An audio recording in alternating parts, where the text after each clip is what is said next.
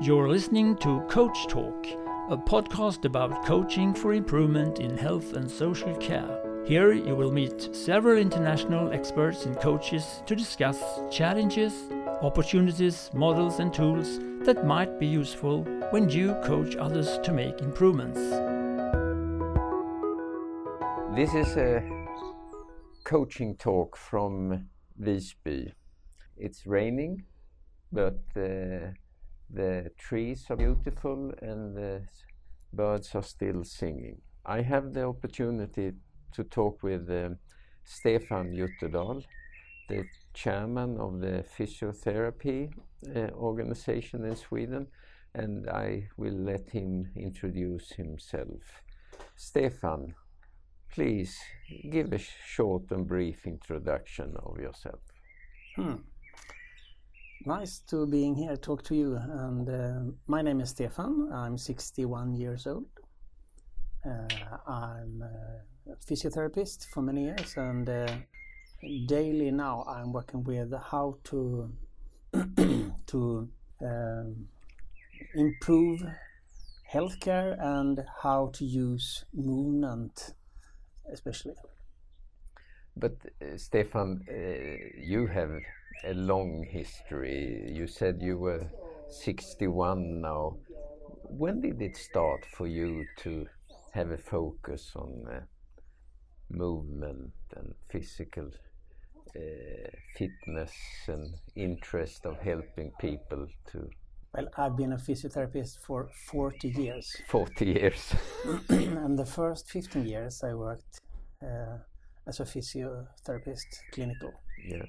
And during those years I learned to listen very much to people. You have to reach people, you have to listen. So I was trained in that from the early beginning. Then after some years I had the opportunity to be recruited as a hospital manager, and you and I have seen each other since then. And then you introduced me to the world of quality improvement. That was the first time I listened to every system is perfect designed to get the results it gets. I didn't understand the meaning of that from the beginning. And what year are we then? We're talking 1996, I think. Okay. So it's I think it was 22 years ago. And I also there was a trainee course for managers. That's in the right. same year. Yes. And then I also learned a lot about. You talked. I do remember you talked about what is it that we don't know that we don't know. Yeah. It was curious, and I didn't understand even that. No, that question is still hard sometimes. When you are searching for concrete answers, it's hard to phrase what you don't know. But let's stay at these early years when you were working as a therapist, and you were describing you were learned to listen to people. Is this a skill you practice on, or how does it start, that talent of listening as a physiotherapist? I had extremely good teachers at the University of Lund, where I was educated, and they learned me the hard way to listen to people. And when you have asked and when you have examined, then make sure really that you answer to the patient's question. So I worked at the clinic where the first professor in Sweden in physiotherapy, Ulrik Moritz, worked, and he told me that every day, are you sure that you know the patient's question? And also the other, because as a therapist, it's not so hard to learn how to do. It's harder to learn to put your hands on your back and don't do it yourself. Yeah.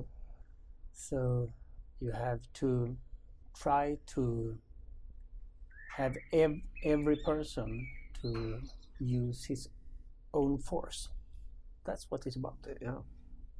Now, what qualities do you use in your own mind or body to help people to use their own force?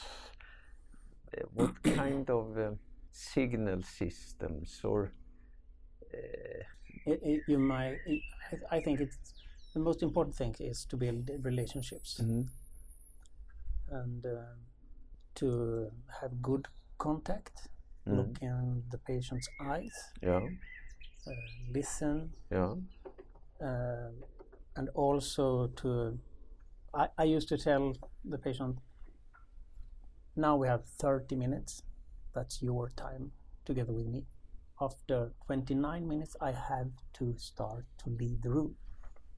So what do you want from me? It didn't work every time, but it was a good rule for me. Stefan, there is another situation I will never forget, and that was we had this management or leadership development course. You invited us to Oskarshamn to your clinic, and you said to me, Göran, this is the way to learn more about ourselves, to visit your swim therapy and water therapy unit. What happens when people comes into that? Into water? Yeah, in the water. We had the first international conference in our Nordic countries. It happened to be in Oskarshamn because we had some improvement work for some years, and we decided to try to make this conference in Oskarshamn. And then one of the persons there, the participants, she said, to be in the water is to be like a ballet dancer. Okay. Everyone can be that in water. Maybe that says something. Yeah. Because you are free. Free to move. You can use the force of the water. And also it's a good atmosphere. So it's nice, and that's an important thing. So when people come together without any other clothes than bathing clothes, it's in another way. I think that is one of the most the biggest thing with hydrotherapy. Now, is that something that happens also in the physiotherapy session, that you need to find that opening between people? Yeah, I think so. I think physios are trained to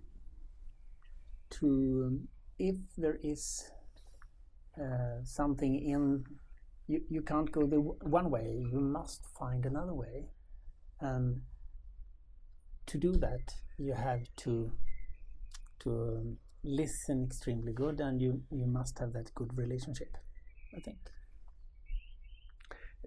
This comes down, at least from my point of view, to integrity, integrity is hard because sometimes people show integrity by following the rules or following the methods very strictly, but I have seen that sometimes that brings you out of the art of something, because then you lose your possibility to see. And you talked much about listening and seeing in the beginning. Now, how do you think about that dilemma? I think standards are, of course, we need standards. It's necessary. Yeah. But the point is to know when to make it in another way.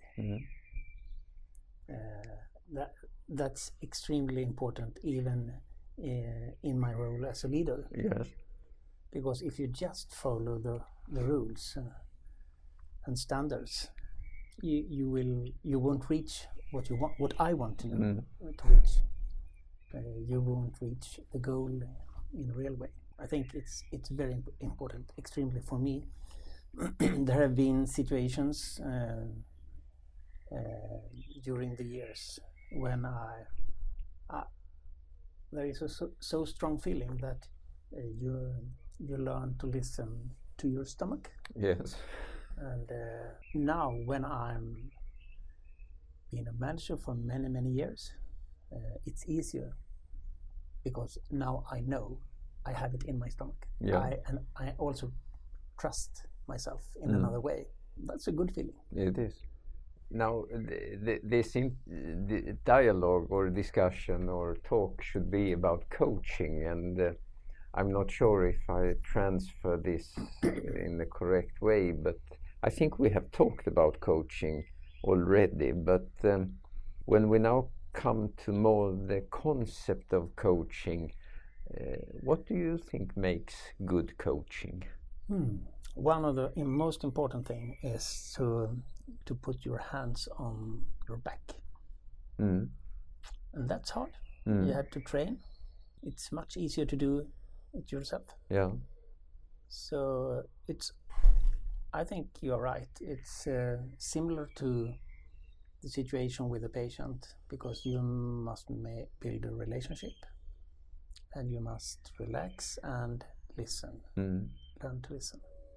But sometimes you also have to push, of course. And you can't read in any standards when it's time to push, because that's your special knowledge as a coach, I think.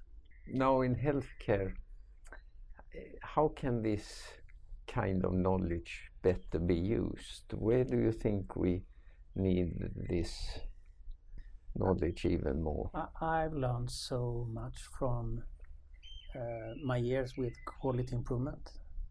I've learned so much to really listen the patient's story, to listen to the patient, because if you listen to the patient's stories, it can't go wrong.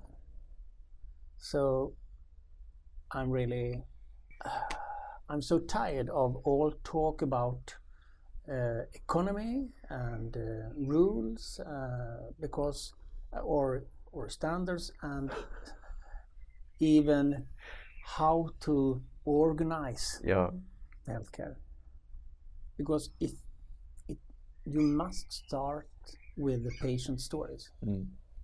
So during the years, I have also forced some CEOs to go to the acute department, go to the entry to the hospital, just to meet people, just to talk to them. And they said, why should I, as a surgeon, a professor, go to this entry? Place or entry? Yes. And I said, just try it, and you will understand. And after some times, it was a succeed, because there is so much hierarchy in healthcare, from patients' view and from CEO's view or doctor's view or so. So it's very important to show that you listen as a leader, that you listen to the patient story. You can't do that too much.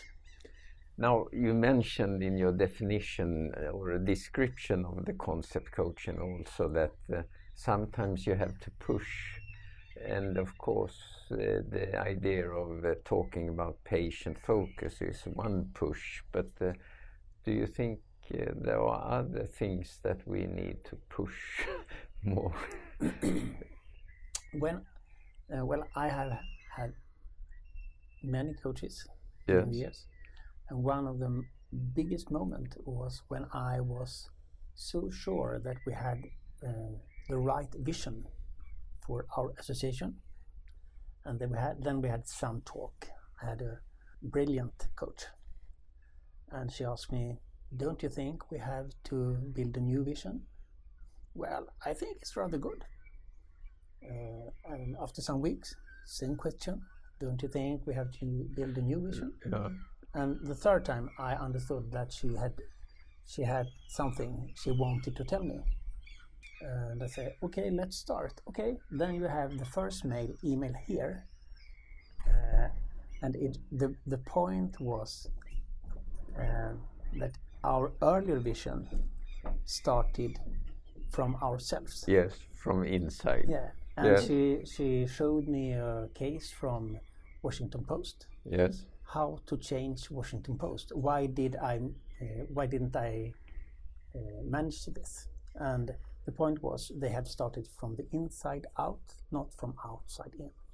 And when I realized that, it was brilliant, because it has helped us so much in our vision and with work with our vision.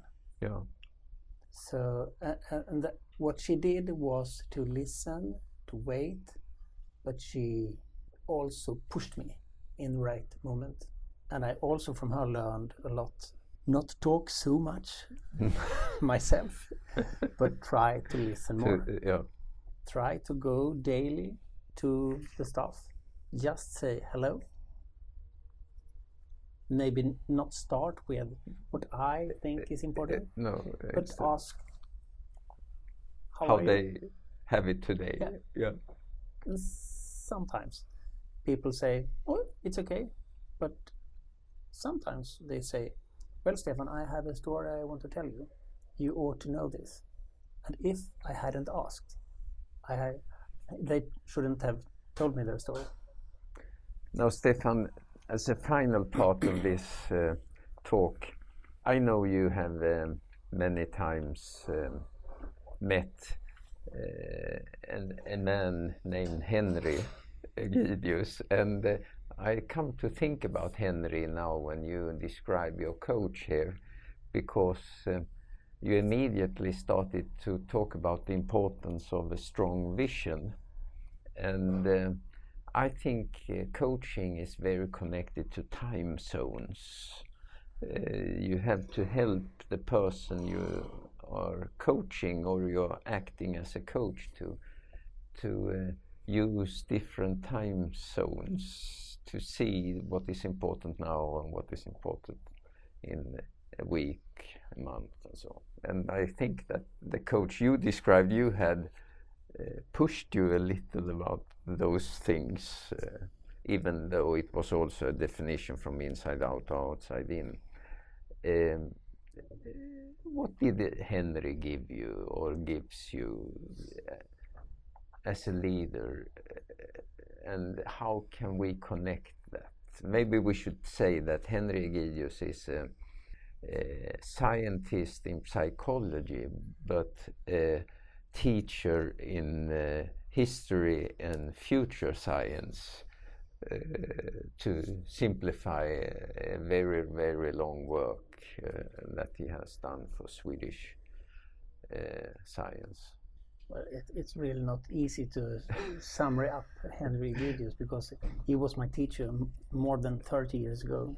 Yeah. And then But you started to pick up again very closely to him some years ago. Yes, absolutely. For many years now, we see each other every year. We are good friends. We see each other. He and his wife, they visit us in our home. And every time he starts to tell the importance of understanding. We sometimes we discuss. I have learned from Maureen Bisonano the importance of will, idea, and execution. Yes, those are my really leading stars. Key words. Yes, because I always go back to that. Yeah. And then I asked Henry. I told him about those things, and he said, "Will. I think that before will there is understanding. And so it was an evening discussing, is understanding before will or will before understanding? And then Henry learned me that you have to go back to the history where it started, where the profession started, and then he tells the story during many hundred years, Yes. where we come from and as professionals, and the importance of to always think about the story from the people, the story from the patient. And he has been one of the coaches for many years for me. And what I've learned from that is to ask, because if I ask him, he tells me, but it's important that I want to, the will, and also that I do understand it. We should say that Henry now is 93 years old. Yes. He is a fantastic person with so much knowledge about health, and he practices this still. He's still driving his car during the whole part of Sweden, in the central part of Stockholm, because he is trained every day. He still works with his lexicon on the internet. He is a fantastic person, and I think he has also learned me that every day use your capacity and train your capacity, both the brain capacity and the movement capacity. So I've learned very much from Henry. Stefan, I think this was a great end of this coach talk, because it promised so much more. And I think that this is also a sign of humbleness for how important it is to both be a good coach, but also having your own coaches. So you are stimulated and energized, and in a way recognized in a positive way, because that helps you to be a helper for others. So Stefan, thank you very much. Thank you. Nice. Great talk. Great talk. Thank you. This podcast is made by Qulturum Design and Learning Center in Sweden.